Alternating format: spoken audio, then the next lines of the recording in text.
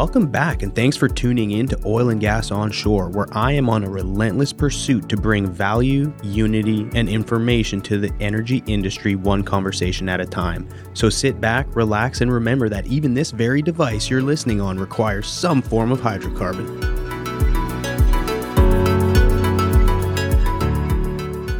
This episode is brought to you by Technip FMC, the company who truly represents the future of energy. Hey everyone, look. Not only do you get awesome weekly content by listening, now you've got a chance to win some serious swag brought to you by Technip FMC. Each week, one lucky listener will win a bundle of gear, which includes everything I'm about to list. Seriously, everything. An Audio duffel bag, a Yeti tumbler, an executive power bank power charger, a Columbia neck gaiter, and a set of Ace Pods 2.0, which are the true wireless Bluetooth earbuds. All you got to do is click the link in the show notes and enter your information to win. Simple. Now go get your swag on.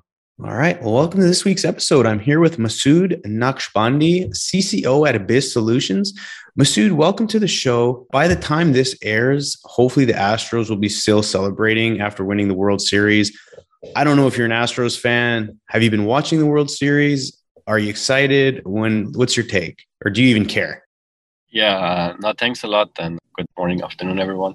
Yeah. Thanks for having me. It's a pleasure. I'm a recent implant here from Australia, so all this American sport is new to me. Okay. For a very short amount of time, I did live next to the Astro Stadium, Minute Maid. Oh, yeah. So I do know about it. I have been keeping track of, how they're progressing. Mm-hmm. And of course, now as adopted Houstonian, I would go for the Astros and hope they're winning it. Yes. Well, that's a good answer. So you don't live downtown anymore, or did you just move downtown?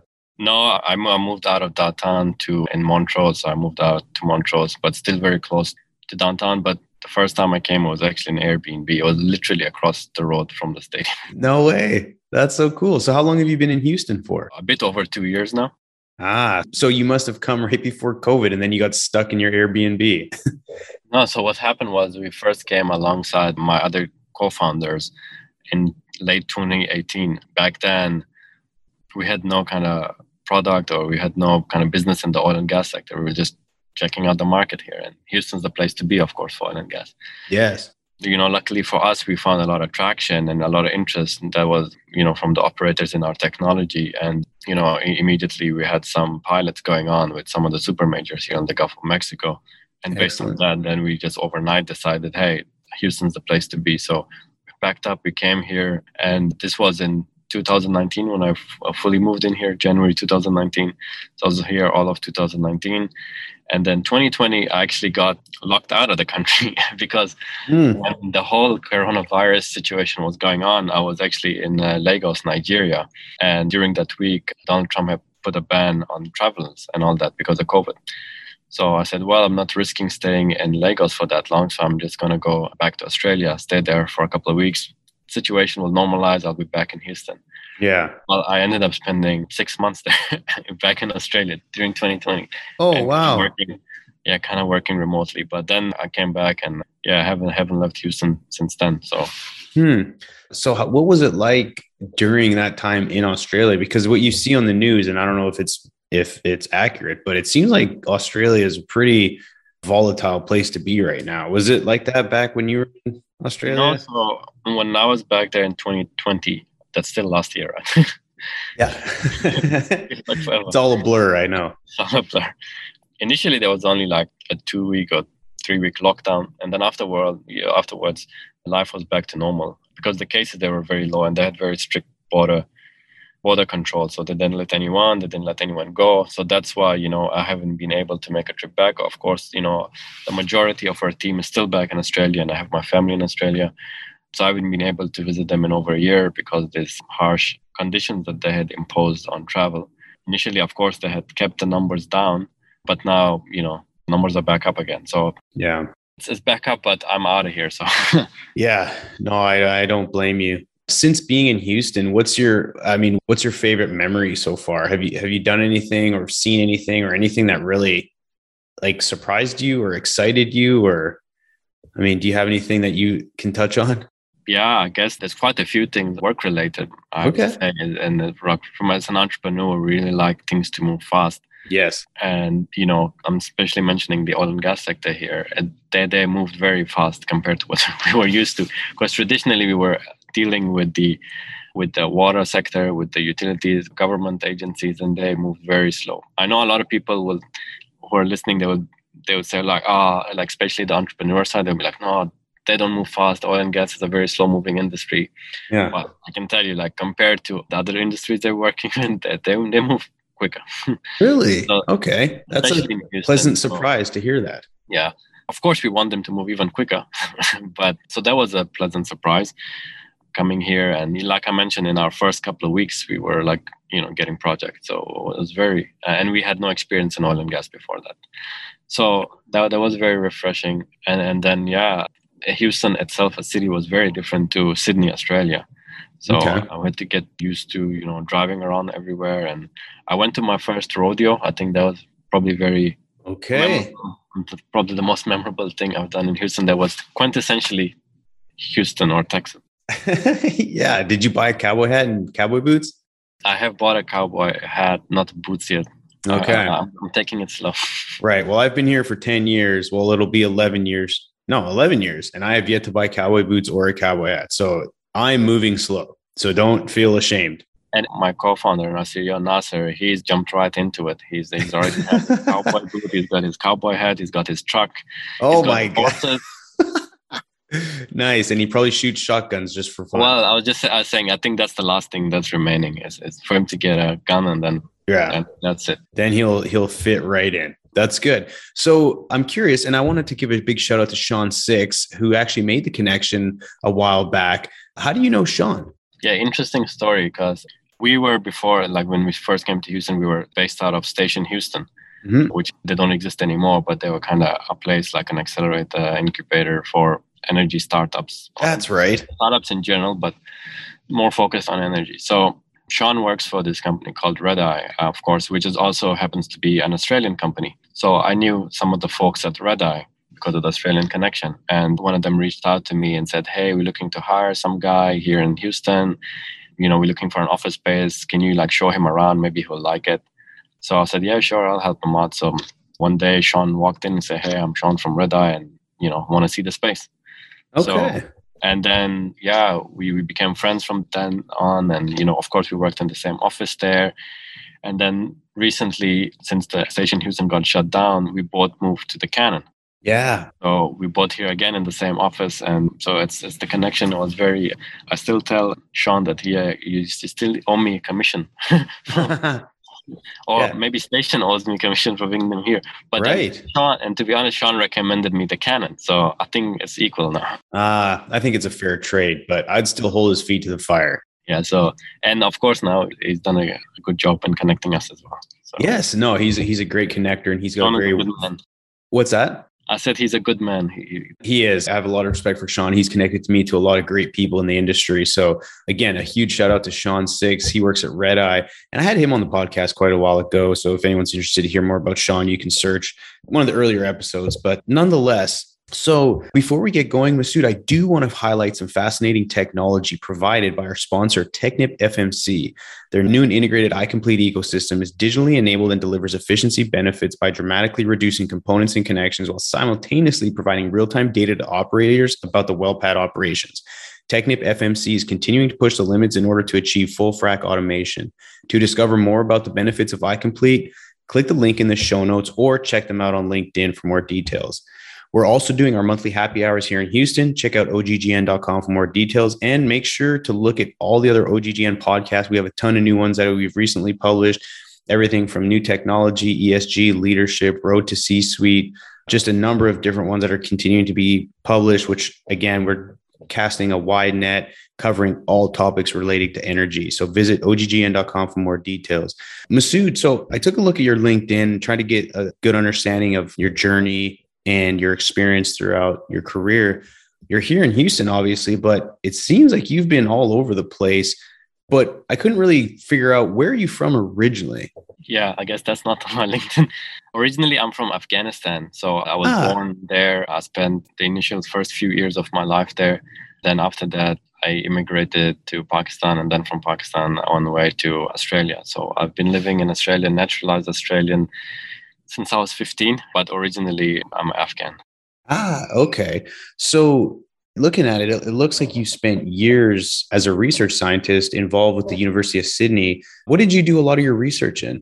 Yeah, so that's my background is I'm a scientist, and I did most of my studies, both in the undergraduate and then graduate studies in chemistry and physics, especially then and towards my research part of my career was towards assembling novel kind of optical sensors that can detect various kind of molecules and indicators.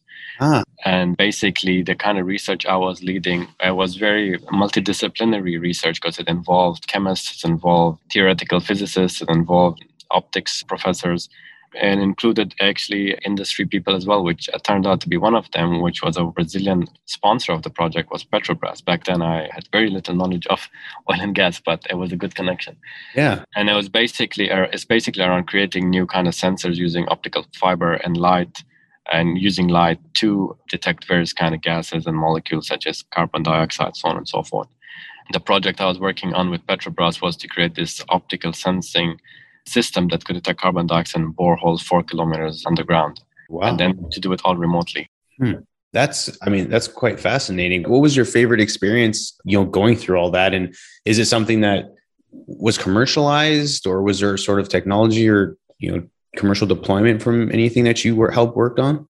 Yeah, I guess that's a very good question, because that's why I ended up starting Abyss Solutions with my co-founders, is that I was getting a bit frustrated with the academic world there, because I was working on a lot of cool and novel and interesting projects and interesting research ideas, which had, in my mind, very good, commercial applications, which never got commercialized, which never took that next step. And I think maybe it's partly the way academic system is set up, maybe especially in Australia. I'm not sure about US, maybe it's different here, but it was all, focused towards publishing your results and, getting a high H index rather than actually taking the technology to the next step and actually putting it in the user's hand. Because ultimately, I believe, the research we were doing is funded by the taxpayers. It's funded, some of it by industry.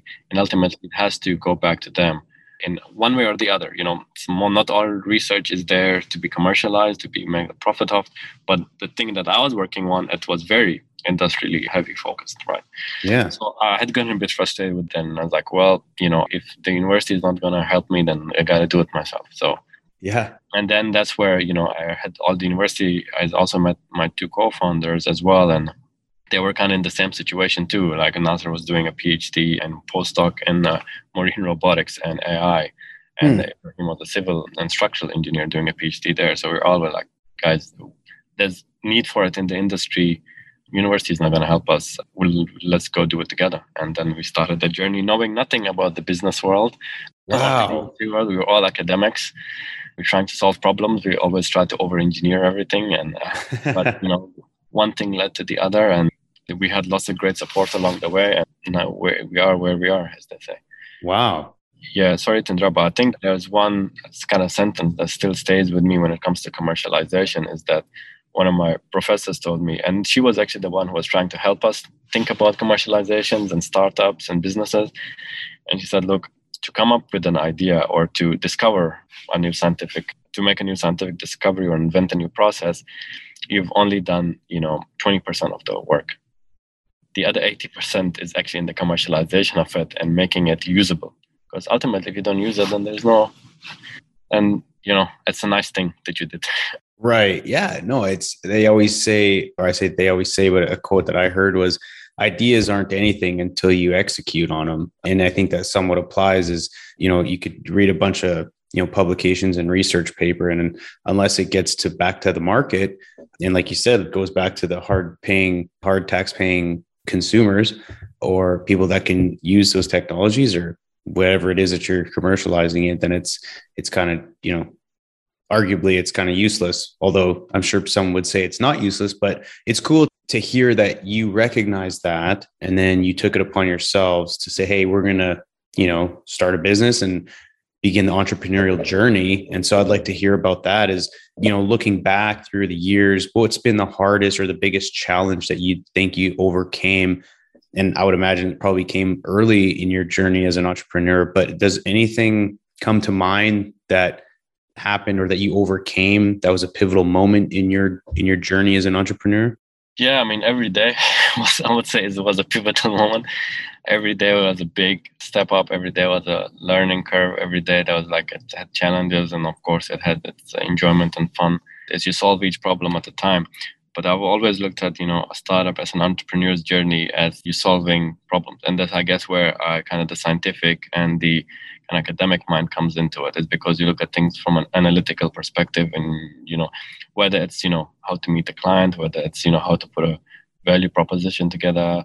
I mean, the technology part's the easy part for us, right? Because we were technologists. We can come up with that. It's now how you package it, how you, market it, how you, make it so it's not just a technology, but a product, which has a full, it closes the loop in kind of the way the client ultimately uses it and interacts with it and what their experience of it with your technology. I think to come to that, to go through that journey of starting with just a technology and ending up with, a full value-driven commercial product, I think that was, I would say that's kind of the main focal point of the journey of Abyss and on myself. Because that is the commercialization of it. That is that journey that I was talking to you about, taking it from research there. Right. So I would say that was kind of the main kind of challenge there, from my perspective at least, is to see that. And, then there's also, the challenges that come with a very high growth company as well. Like, we started off in Sydney, Australia, and now we're kind of present in every continent. And wow. We do projects in every continent. And we have people everywhere with different cultures and different time zones and all that. So just kind of the logistics of that is also something that needs getting used to as well. Interesting. So in today's environment, many companies would argue that global supply chain is their biggest challenge. What's your biggest challenge in today's market? That's a very good question. I think in today's market, because we're so heavily technology driven, it would be the adoption and understanding of the tech. I mean, we're not just a traditional technology. We're on the cutting edge of the technology. The thing that we talk about probably did not even exist 2-3 years ago, right? Okay. And you kind of then communicate that to the client, to the market, and say, look, it's actually a product for it. They'll be like, is that even possible? From a technical perspective. So first, I think that kind of educating the market and making them aware of, this exists now and you can use it. I think for us, that's the biggest challenge, because once the market has heard that and they accept it, then the rest of it's quite easy, because the product in itself is, speaks for itself, our product. Yeah. But just to kind of get over the initial barrier of this technology actually does exist. AI does exist. It's not, it's not just a research problem. It's actually a commercial product now. I think that's something. Interesting. Yes, not us, but anyone that's in our position where they have a cutting edge technology would face.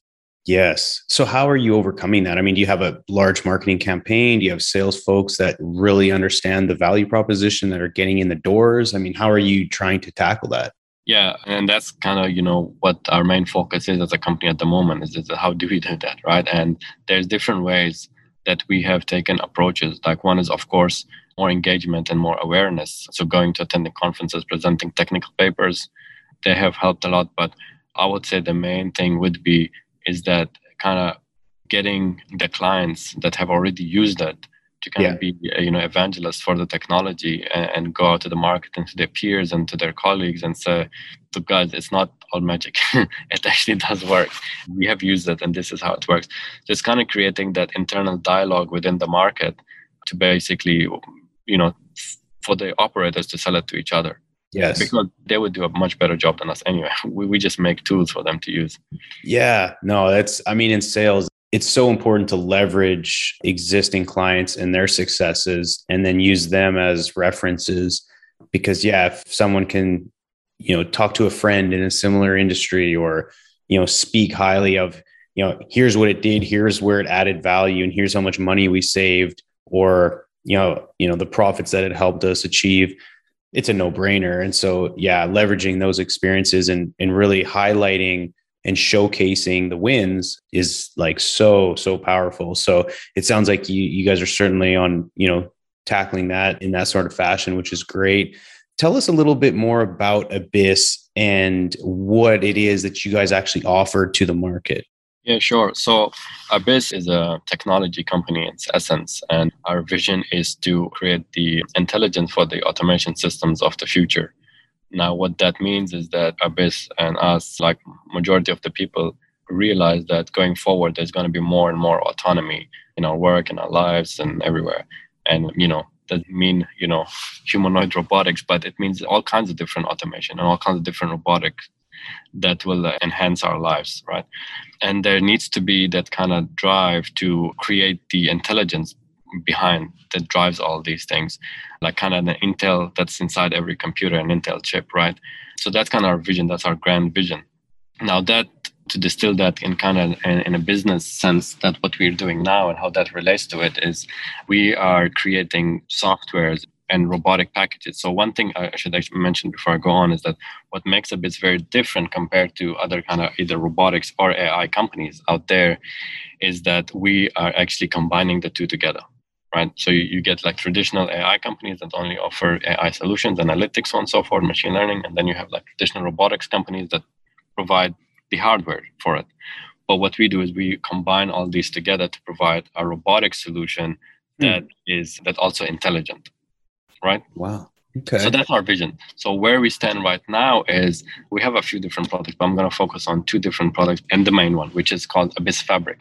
Now, Abyss Fabric is it's a AI-driven software which takes data in terms of visual and laser scans from offshore facilities or onshore facilities anywhere and uses its intelligence to identify corrosion, external corrosion, and then kind of model it back onto the actual assets themselves. So it gives our client the ability to precisely see how much corrosion is happening on which part of their asset. And we're talking about large offshore platforms or refineries or anything like that.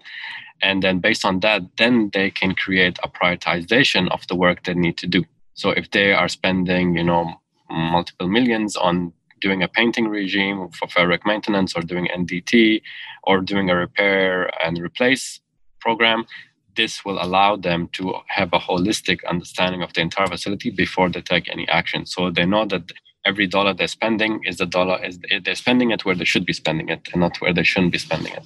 So that kind of, you can almost kind of call it like a big data for, offshore platforms when it comes to corrosion. Whereas previously it would have taken, years and years and lots of manpower, and you probably wouldn't even get to like, even a 70-80% coverage of your entire facility, when now we can do all that in a matter of weeks. Wow.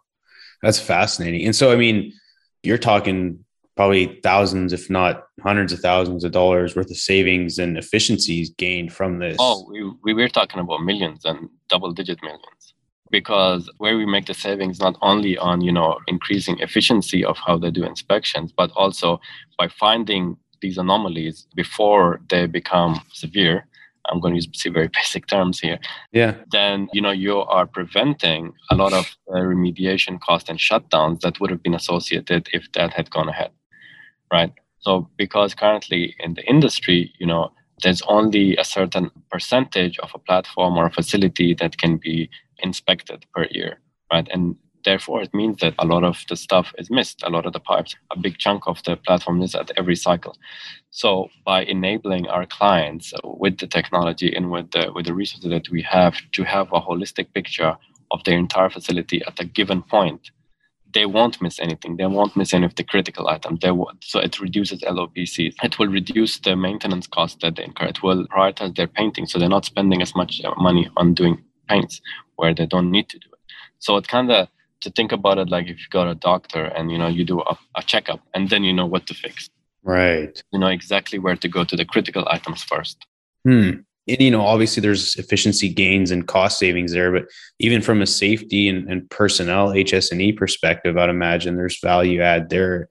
Because if you're able to pinpoint exactly where work needs to be done, then you don't have to allocate as many, human resources to solve problems that may not even exist. Oh yeah, definitely, and that's one of the other drivers that the clients uses, right? Is because we reduce POB, especially when it comes to offshore platforms. You have costs, but also HSC risk associated with sending people offshore. So this kind of allows them to do their work from the beach instead of like being offshore.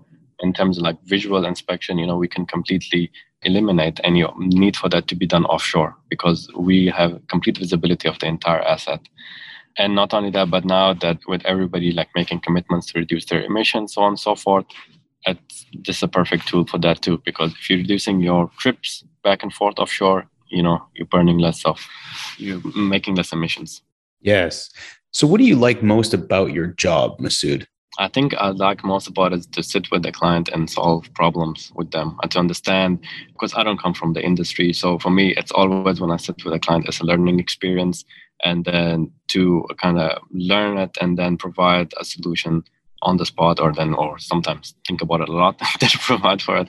I think that still interests the scientific side of me as well. Mm-hmm. And of course, if you do that, you feel good about yourself because you've helped someone. Right. And a lot of our clients are repeat clients. They always come back. So for me, I still get a lot of joy from that. I still get a lot of joy just from, enabling people in our company, our employees, to grow as well, because they have very good opportunities and to rapidly accelerate their careers. And we have some very good case studies of that too. So it's always good to see people growing within your company. It's always good to see, you coming up with novel solutions. And of course, the main thing is that we get to see our technology, new technology that we're bringing in every day almost, commercialized and being put in use. Right. No, that's amazing. And it sounds like you've probably cultivated a great culture within your organization just by way of, as leaders, and yourself, obviously, in the position that you're in, is leading with intent and creating, people within your company to thrive and do the best they can, support them. And it sounds like you like to see people grow and develop themselves as professionals, which, if you're in a company that has some cutting edge technology, there's just so much room for opportunity. And so I would imagine people working within your company, it must be an exciting environment, to say the least. Oh, it's very exciting. And I mean, I get excited every day because there's always something new every day. Right.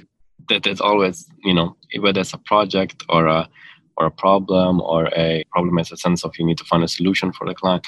Whatever it is, it's always new. It's always engaging. It's always, your mind's always working, which is, we are a company full of engineers. They like that. So that's exactly. And it's not just kind of limited to one sector as well. Like I mentioned, like oil and gas is our major sector, but we always do projects that, keep us on the edge in terms of our development as well.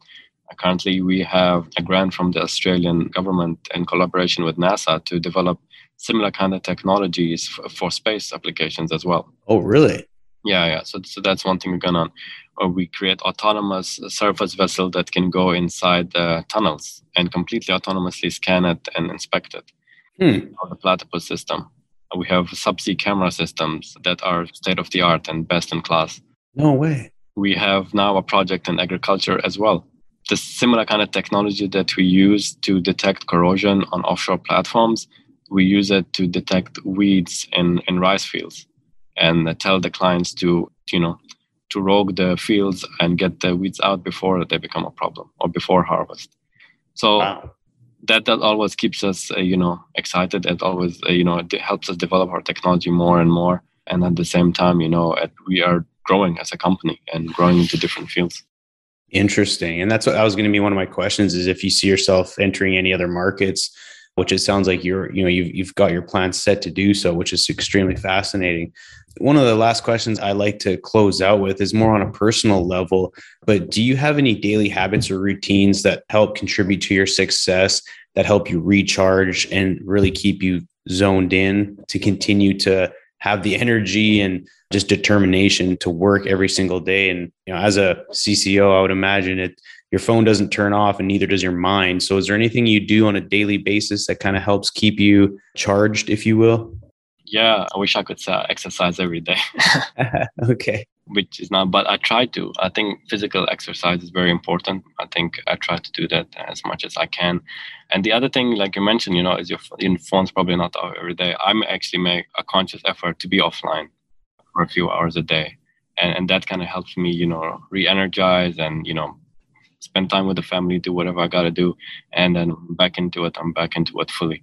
So I think that kind of, and now I think and there's a kind of difference to it as well when you first start off where you have to do everything versus when you have 100 plus people in the company, you also have to learn to delegate as well and trust people they will do the right thing. So for me personally, I think to have that balance, to know that when your phone is off, that the people who are on call, they're gonna look after it. I think it gives you a lot of satisfaction, but also gives you a lot of comfort too. So because when you're back on, then you're back on 100%. So I think it's very important, at least for me, that I'm not always on. Yes. But I do take that time off. No, that's good. I think especially nowadays, it's especially important. And, mental health is a topic of conversation nowadays. But ultimately, I mean, our brains need a break just in as much as everything else. We're not robots. And so taking the time to disconnect and unplug, I think is extremely healthy. So for you to recognize that, I think is extremely important. Yeah. And it's very difficult for us to do that because we work across pretty much all the different time zones. Yeah. So to have that discipline, it didn't come easy, but it eventually came. Nice. Good for you. I applaud you for doing that. Masood, this has been an absolute pleasure. If someone's interested or a company's interested in your services or products that you're offering, what's the best way to reach out? Yeah, the best way to reach out would be, to directly to our office here in Houston, which is kind of staffed by myself and 10 other people. Okay. So reach out to me on LinkedIn. I'll leave my details and the company's details below or wherever. Yes. No, I was going to say any link, I can have your either LinkedIn or email website link I already put. So that'll be in the show notes for everyone to access if they're interested. Obviously, you're on LinkedIn as well. So I encourage people to connect with you on LinkedIn. It looks like your LinkedIn page. Also, you guys create content on there as well. So you can keep up with the latest and greatest that's going on. I think it's great. And again, I really appreciate you coming on today. Do you have any closing last words or anything else that you'd like to relay to the energy world? No, thanks a lot for having me. Justin, really appreciate it. And I hope I did a good job. Yeah, absolutely. Well, I do want to take a moment to tell everyone about some upcoming events before we close out. Hey, it's Mark LaCour, Editor-in-Chief here at OGGN. Sorry for the interruption, folks, but I just want to share a few quick things for November. First, our industrial mixers here in Houston, November 17th. It's usually the last Thursday of each month, but because of the holidays, we're having to move stuff around. We're also launching a new live stream, OGGN Unscripted, on November 16th. We'll be at the Rockwell Automation Fair November 10th through 11th. You can come free. We'll have a live podcast there. We'll be hosting some panels. And then we'll also be at the 23rd World Petroleum Congress 5th through 9th, once again with live podcast and hosting a couple of panels. For this information and everything else, just follow us on social. Check us out on LinkedIn, Twitter, Facebook. And if you go to LinkedIn, go ahead and join the OGGN Street Team. I'll see you again next month. Great. Thank you. Well, Masood, if there's anything OGGN can help you with, please let us know. I hope to stay in touch. And again, for all the listeners out there, always remember when the density's up and the gas is down, open the choke. Let's go to town. Thanks, everybody. Thanks again for listening. Tune in next week for another episode of Oil and Gas Onshore, a production of Oil and Gas Global Network. For more information, visit oggn.com.